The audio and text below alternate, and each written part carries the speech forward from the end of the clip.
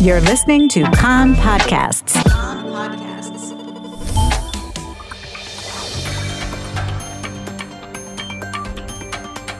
You are listening to the English language news of Kan, the Israeli Public Broadcasting Corporation. Good afternoon. It's 2 p.m. in Israel, Wednesday, December 11th. This is Aryeh O'Sullivan with the top news at this hour. The Knesset has passed a preliminary bill to dissolve itself and pave the path to an unprecedented third election within a year. The preliminary vote passed with 5 in favor and no objections.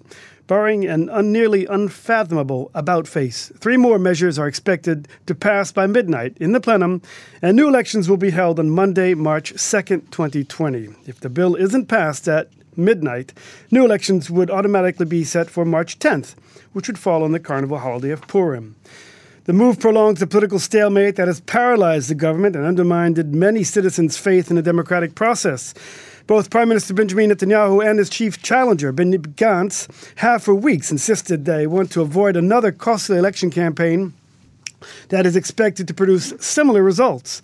But neither has been willing to compromise on their core demands for power-sharing agreement. Netanyahu's recent indictment on corruption charges has added a murky legal imbroglio to the saga.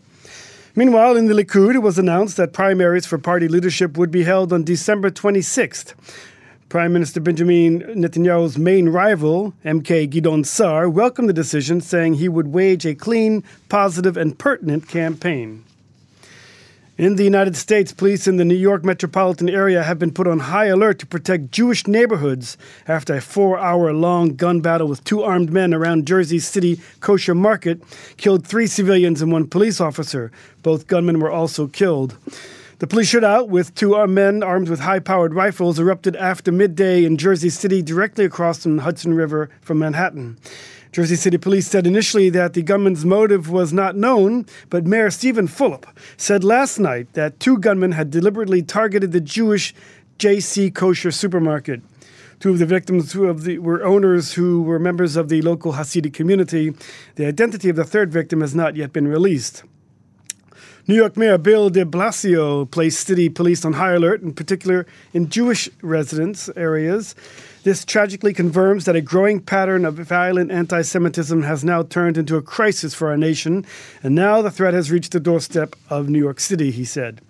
Police had said earlier that they believe the kosher grocery store, was randomly singled out by the gunman. Jersey City Police Chief Michael Kelly told reporters that there was no immediate evidence the bloodshed was a hate crime or terrorism related, but that's certainly on the table. The main cause of death in Israel in 2017 was cancer, followed by cardio illnesses. This according to data published today by the Central Bureau of Statistics. According to the data, deaths caused by infectious diseases rose mainly in the last decade and are now the 3rd leading cause of death in Israel. Diabetes is the 4th main cause of death. There's been an 80% reduction in the number of people dying from cardiovascular and cerebral vascular diseases compared to the 1980s. But there's been an increase in death being caused by dementia. In Jerusalem, 2 men were severely injured in a fire that broke out in a residential building on Pierre Koenig Street. The 2 suffered from smoke inhalation and second-degree burns and were evacuated to Hadassah Hospital in Ein Kerem for treatment.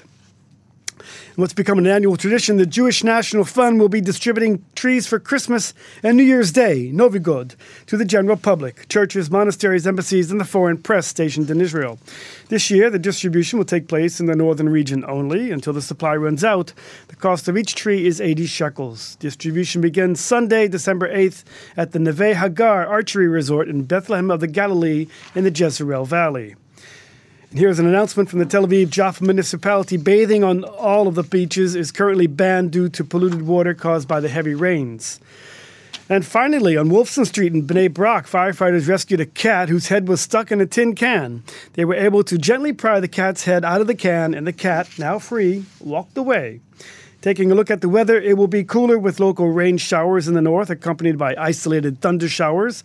There is a flood warning in effect in the Judean Desert and the Dead Sea regions. Maximum temperatures in the main regions: Jerusalem 17, Tel Aviv, Beersheba 21, Haifa 20, Tzfat 16, and then Eilat going up to 26 degrees centigrade.